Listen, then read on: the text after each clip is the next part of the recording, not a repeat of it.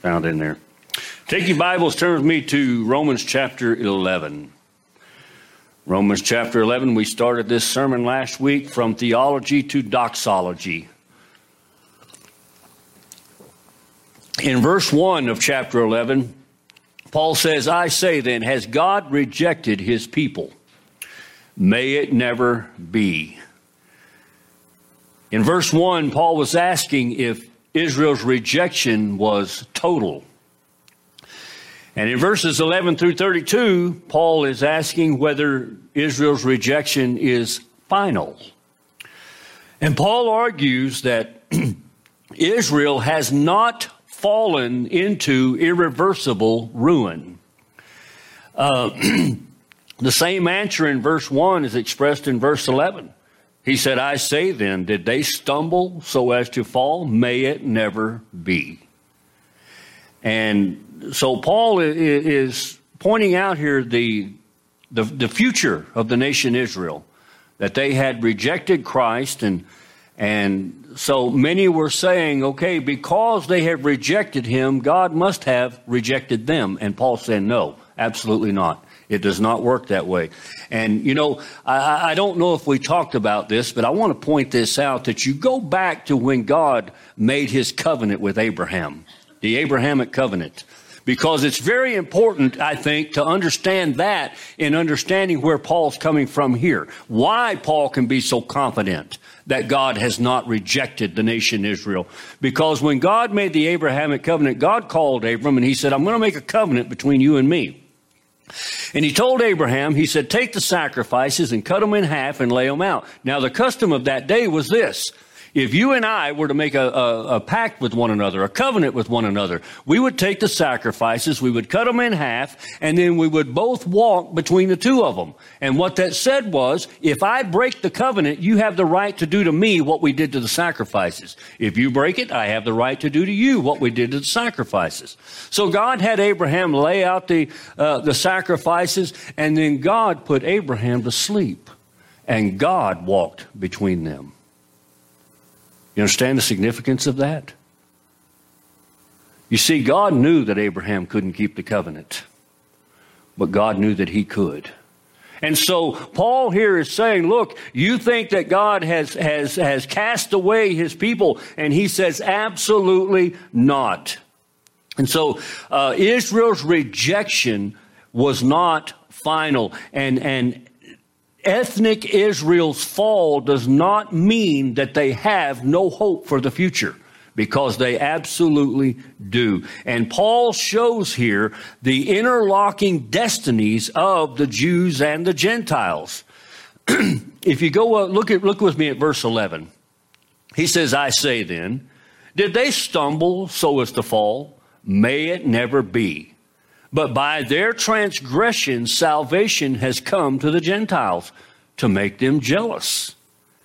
Now, if their transgression is riches for the world, and their future is riches for the Gentiles, how much more will their fullness be?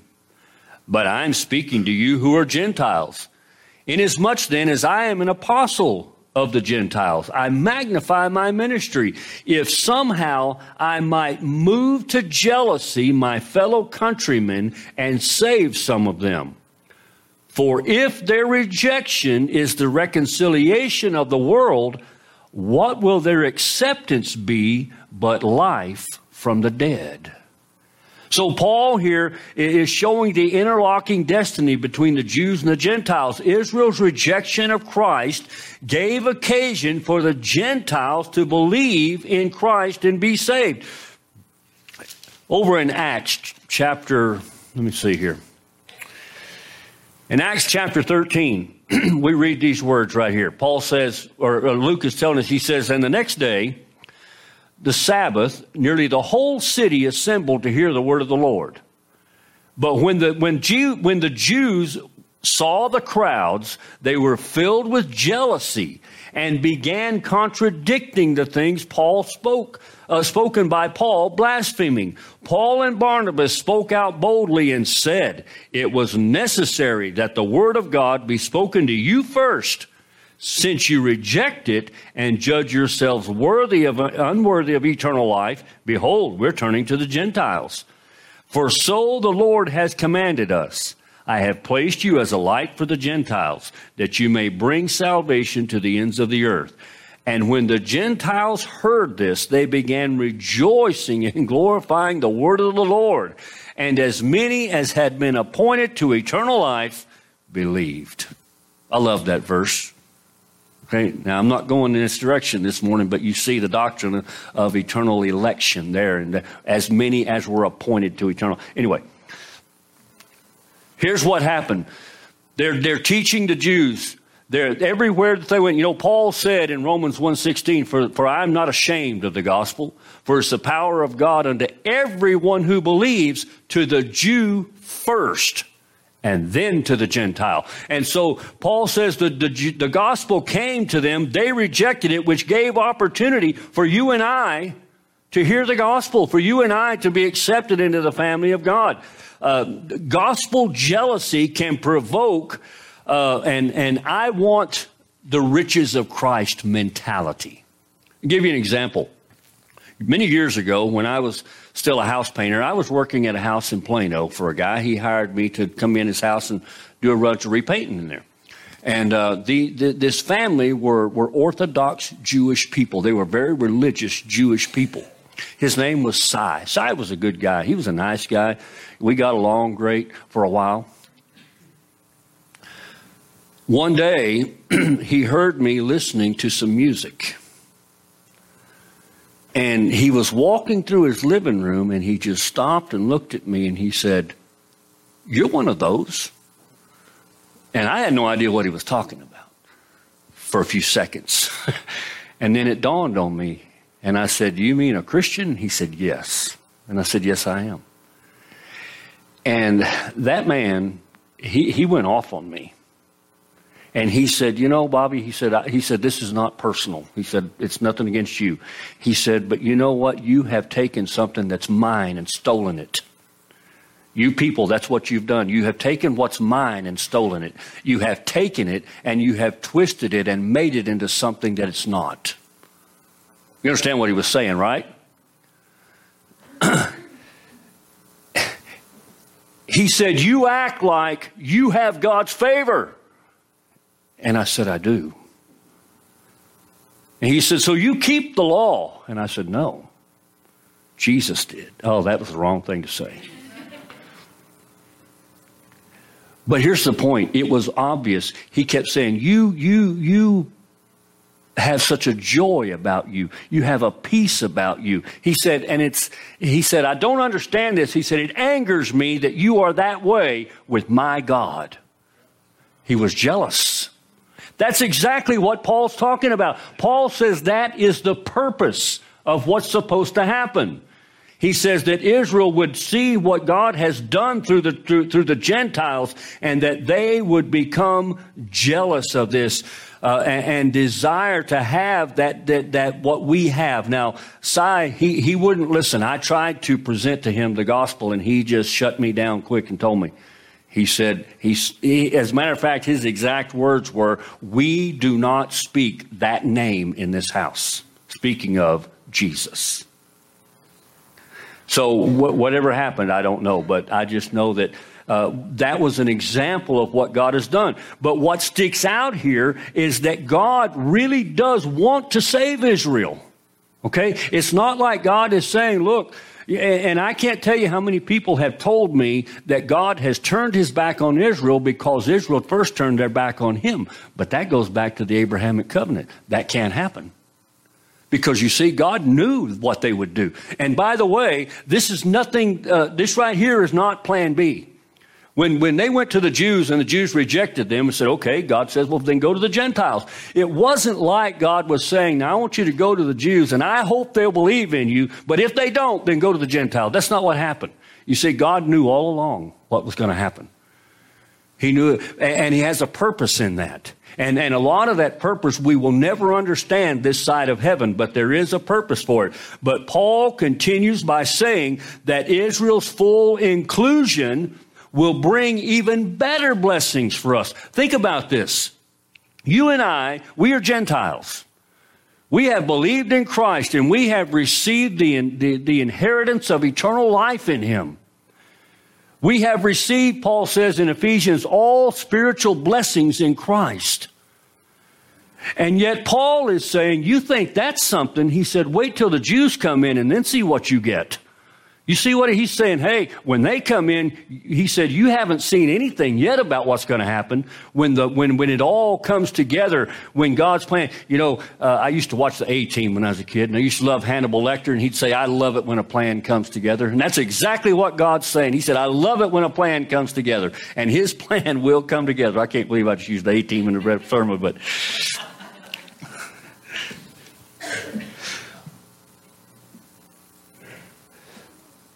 There in verses 13 and 14, you know, Paul says, but I'm speaking to you who are Gentiles. Inasmuch then as I am an apostle of Gentiles, I magnify my ministry. If somehow I might move to jealousy my fellow countrymen and save some of them. In these verses, Paul adds to the point about gospel jealousy by talking about his own ministry. Paul desires to make unbelieving Israel jealous. Listen, folks, that not only applies here, that applies in our lives as well. Do you know that the life that you live should make the unbelievers jealous? When you face a trial in your life, and the unbelieving world looks at you and they see the peace that we have in Christ, they see that we don't worry because we have hope in Christ. We don't worry because we know that God has ordained all things. And they should look at us and say, I want that. I want what I have. But the sad thing is, too often we react to those situations the same way they do, so we give them nothing to long for. All right? But gospel jealousy is a good thing. And Paul gets back there in verse 15 to the main argument in which the interlocking destinies of Israel and the Gentiles. In verse 15, he says, for if their rejection is the reconciliation of the world, what will their acceptance be but life from the dead? Israel's rejection gives occasion for you and I as Gentiles to be reconciled to God.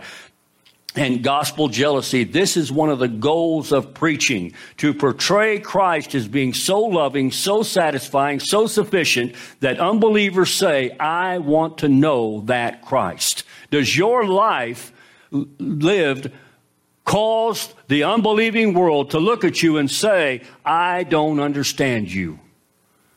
I want this peace that you have. I want this overwhelming joy that you seem to have. Now, don't get me wrong. We're human beings. We get down. We get depressed. We get mad. We get all these things. But we shouldn't do it like they do. We can face horrific circumstances in our lives, and you and I, we will get to a point where we can be down, and it can be like we're down and out. But God says, no, you're mine. And I'm working all things together for good. You believe that? I'm working all things together for good to those who love me and are called according to my purpose, God said. Do you believe that? Then the next time your world falls apart, I want you to show me you believe that.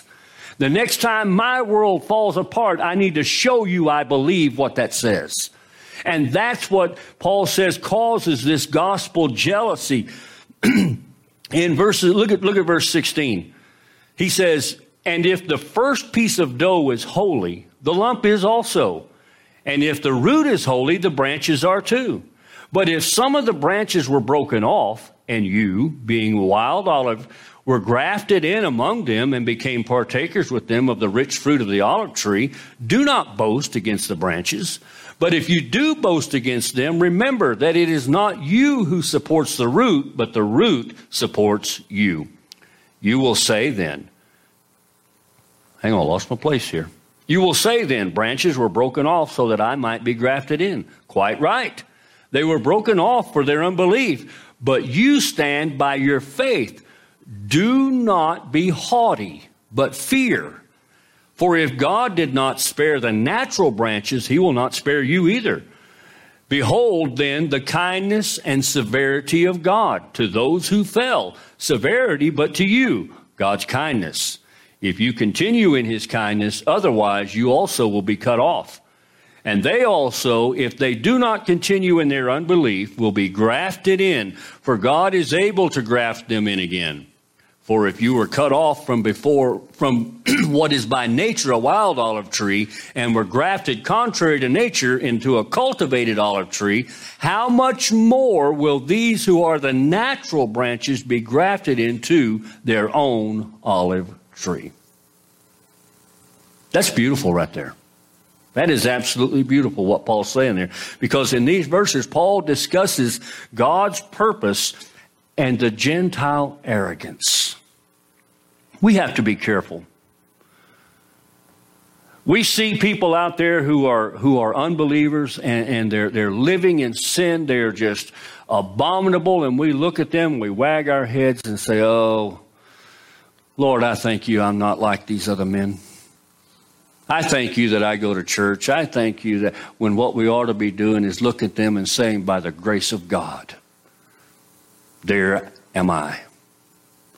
We ought to smote our breasts and say, God, be merciful to me, a sinner. And Paul's telling these Gentiles, he's saying, look, just because the Gentiles have rejected this offer of salvation through Christ, and just because you have accepted it, he said, don't hold your head up high to them. He said, don't become haughty. He said, because I want to tell you something. They will be saved, and they will be saved by the same grace that saved you. Do you know why I'm saved? Because I'm a good person. Y'all don't believe that? Why don't you believe that? Because you sound deprived or depraved. Okay, thank you. I am deprived, but because Paul said there's none good. There's none. So I'm not saved because I'm good. I'm not saved for any other reason than the grace of God reached down and said, you're saved, you're mine. And Paul is telling these believing Gentiles, he says, don't point your fingers and wag your heads at these unbelieving Jews. He said, because I want to tell you something, not for the grace of God, you'd be right where they are. And we all need to understand this. We can never become boastful in what we have. The olive tree represents the people of God. The natural branches refer to ethnic Israel, and the wild olive root refers to us, the Gentiles. So some of the branches, ethnic Israel, may be broken off due to their stumbling and over their stumbling stone and their unbelief. But the wild olive branch, which is you and I as Gentile believers, have been grafted in to share the nutrients, which is salvation in Christ. You see, God has a plan, and it doesn't look that way from our perspective. But I want to tell you something, folks. Today, God has his church, and he has his Israel. But we're all going the same place. We're all headed the same. By the way, not only are we going the same place the same way, we're going through the same place, thing, which is grace in Christ that God gives to us. Nobody is saved one way and somebody another way. We're all saved exactly the same way. And Paul here, his emphasis is that the Gentiles are not to boast over the broken branches. Believing Gentiles, we stand on the shoulders of the Hebrew patriarchs. We stand on the shoulders of Abraham. We stand on the shoulders of Isaac and Jacob and David and all of these. And so there can be no smugness towards unbelieving Jews. But we can take that a step further and understand that there can be no smugness towards unbelieving anybody. We have the tendency to look at certain people. We look at an Adolf Hitler and say, oh, what an evil man. Killed 4 million people. Well, he killed more than that, but he specifically killed 4 million people. Jews, by the way. And we look and we say, there is the epitome of an evil man. But ladies and gentlemen, I want to tell you that there is no difference between Adolf Hitler and the drug addict across the street. And the only thing that separates you and me from that is the grace of God. And that's it. That's it. So Paul is saying, don't look down on them. In verse 23, Paul shifts back to the future of Israel when he says, and they also, if they do not continue in their unbelief, will be grafted in, for God is able to graft them in again. God is willing to save them, and Paul now adds that God is able to save them. Have you ever heard somebody, I'll give you an example of myself. When I was younger, I was not a very good person. I womanizer, drunk, all this kind of stuff, all that good stuff. And I remember overhearing one time, I was probably about 20 years old, my grandmother talking with one of my aunts. And my grandmother was saying, I've been praying for Bob. And my aunt said, why? He's just like his daddy. You're wasting your time. There's no point in praying for him. But my grandmother didn't stop. Guess where I am today? I stand here saved.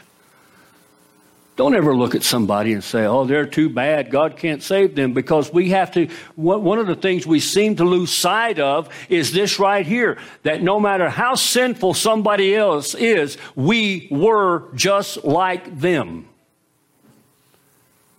And so what I'm saying is, God can save me, but he can't save you. Does that make sense? No. Absolutely not. And so Paul is saying here, he's going back, he says God is not only can save them, not only wants to save them, but he is able to save them. He can do this. Israel can be saved if they will not persist in their unbelief. God is willing to save them, and Paul now adds that God is able to save them. And ladies and gentlemen, let me tell you right here, if you are listening to me and you are lost without Jesus Christ, God not only desires to save you, he is able to save you.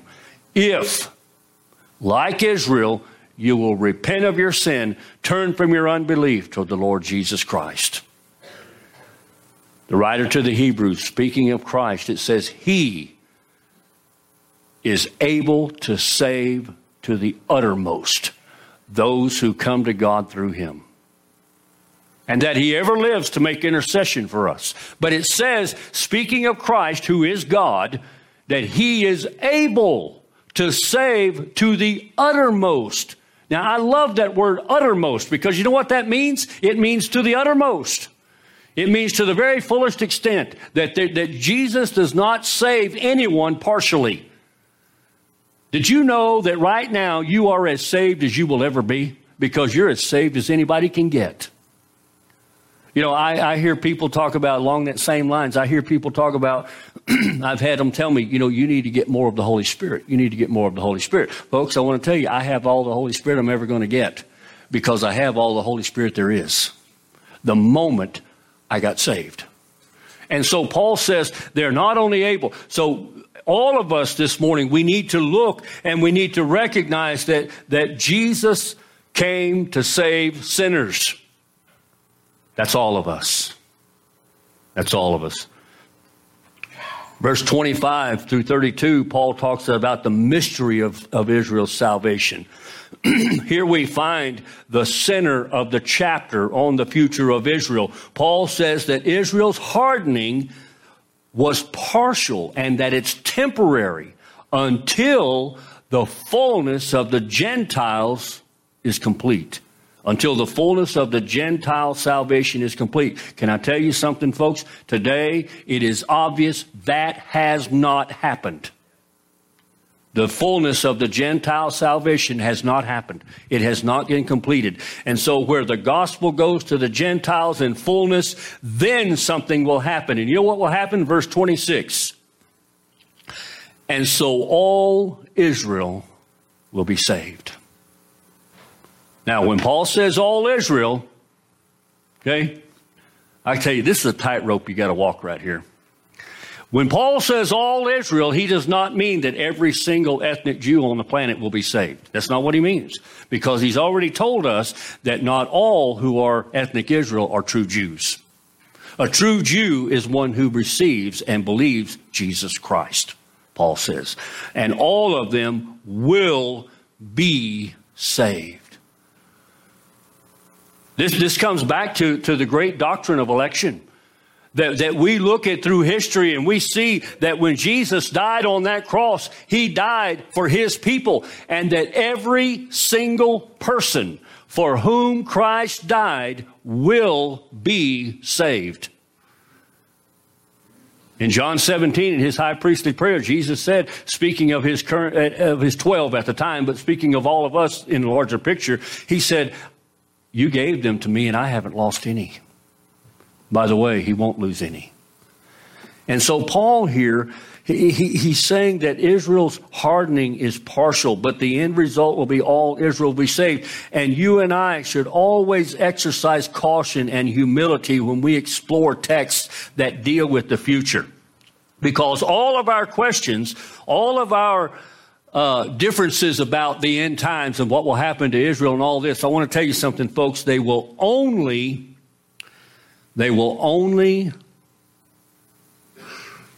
be known when the reality is revealed. That's the only time, all right? So when the gospel has penetrated to the ends of the earth, which is the Gentile world, and the fullness of the Gentiles has come into the family of God, then in God's saving grace, he will lift the veil. And there will come a time, I want to tell you, you talk about an awakening, you talk about a revival, there's one coming, when millions of ethnic Jews will have their eyes opened and they will look upon the one whom they have pierced and they will believe on him.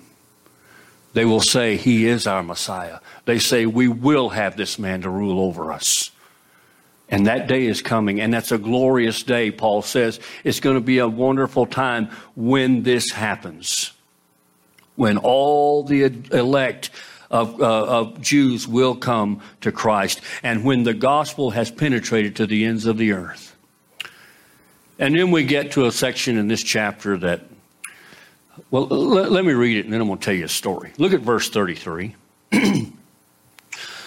Oh, the depth of the riches and wisdom and knowledge of God. How unsearchable are his judgments and unfathomable his ways. For who has known the mind of the Lord? Or who has become his counselor? Or who has first given to him that he might be repaid to him? For from him and through him and to him are all things. To him be glory forever. Amen. Now, here's the story I'm going to tell you. Let me give you just an overview of my typical week. Okay, I'm off on Mondays, but even then, in the back of my mind, I have next Sunday in mind. For instance, as of right now, we're going to go to chapter 12. We may still be in verse 36 here next Sunday. I don't know. But here's the point. Then Tuesday I come in, and Tuesday, Wednesday, Thursday, and Friday, I prepare my sermon, my lessons or studies for, Sunday night and Wednesday night and all this. And throughout the week, I stop and I study and I read about what I'm going to preach about Sunday morning. And then Fridays I come in and I actually start to put my notes down on paper. Friday, I was in here, and a lot of times when I'm studying, and especially when I'm trying to jot my notes down that I want to have, I'll get up and I'll pace around. But just thinking, how can I say this? How can I phrase this? And and trying to say, God, help me understand what this says. And Friday, I was in here, I was walking up and down the aisles, I was doing all kinds of stuff. And I got to verses 33 through 36. And folks, I'm going to tell you, now my wife will tell you, I'm not the kind of person that gets overly excited or overly emotional about things. Well, I'm glad there wasn't anybody here Friday. Because I'm going to tell you what I did. I was I'm telling you, I was back there in my study and I was studying this and I was elevated in worship. And I came in here, I knelt down right here and I prayed. I prayed for you, told God how much I love you, told God I know how much He loves you. I thanked God for everything He does for us, for this chapel. I did all this. I came in here, I grabbed a hymn book. Now, I picked the songs for every Sunday, and I didn't even realize that I had picked this song. And I just turned in here and I thought, page 19. To God be the glory. And I sang this song as loud as I could. Nobody here but me, which is probably a good thing. And I'm telling you, folks, we need to understand that from creation to the consummation of the ages, it's all for one purpose. You know what it is? To Him be the glory forever. Amen. God deserves the glory forever. Paul has just spent 3 chapters talking about the future of the nation Israel, how much he longed for his kinsmen according to the flesh to be saved. And Paul says, you know what? They're going to be. And Paul comes to the end of this chapter and he is in awe of God's plan. And he ends with a stunning doxology, a fitting conclusion to this section of Romans. This gospel, this redemptive plan, this theology leads Paul to doxology, a hymn that arises out of the depths of his heart. You know, that's the best kind. That is the best kind. It arises out of the depths of his heart. And so in God's infinite wisdom means that He does not need any help. Paul says, for who has known the mind of the Lord? Or who has become His counselor? You know, it's interesting because I was reminded when I was doing this that I watched a video here a while back, a video clip. And again, I can't remember this preacher's name. You remembered it the other day, and I can't tell you. God came to him and said, so-and-so. Man, I wish I could remember his name. No, but close. Anyway, God came and said, so-and-so, I got this issue. What do you think I should do? Can you believe God came to me and asked me his advice, asked my advice? That's what He said. No, it's not Copeland. Yeah. But listen to what Paul says. For who has known the mind of the Lord, or who has become His counselor? You know, God said the same thing to Job. Job says, God, why is this happening to me? And God said, Job, you don't worry about it. Who are you to counsel me? Who are you to tell me what I should be doing? You know, if you go back to chapter 9, I love what Paul says when he's talking about, you know, there in verse, let me find it here.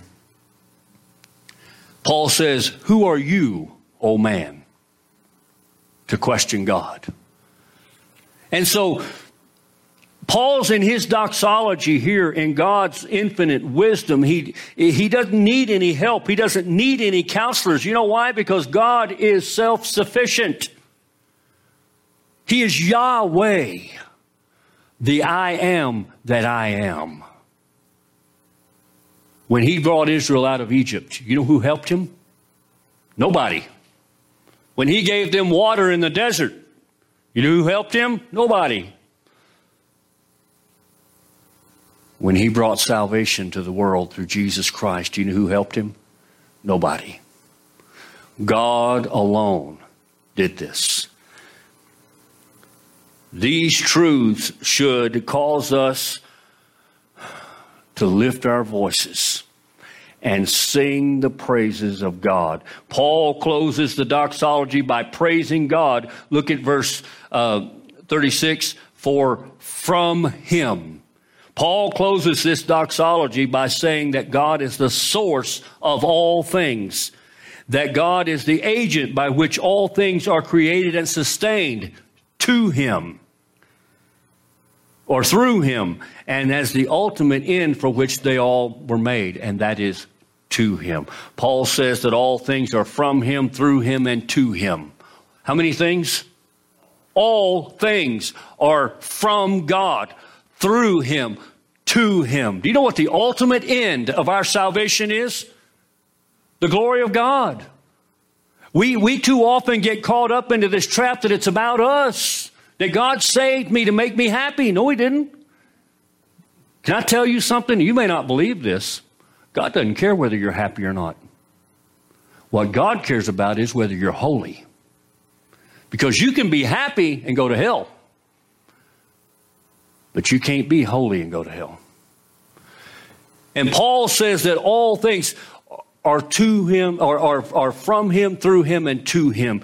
And there is nothing that you and I can do but glorify God and worship, praising Him in His infinite wisdom, His matchless mercy, His astonishing sovereignty, His sufficiency, and His saving purposes in the Lord Jesus Christ.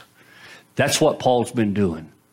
Paul has said, look, I want to tell you something. He said, look at what God has done in my life. He said, you think that God can't save a Jew? He said, look at me.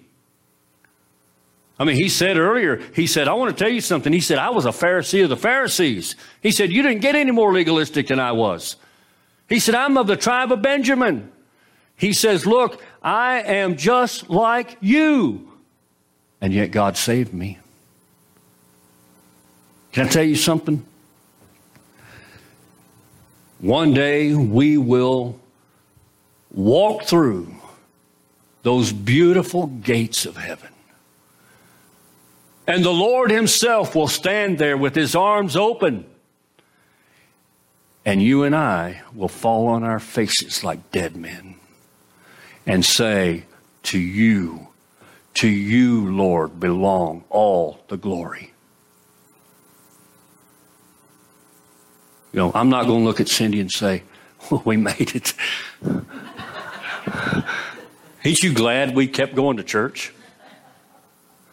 Ain't you glad we tried to be moral, holy people?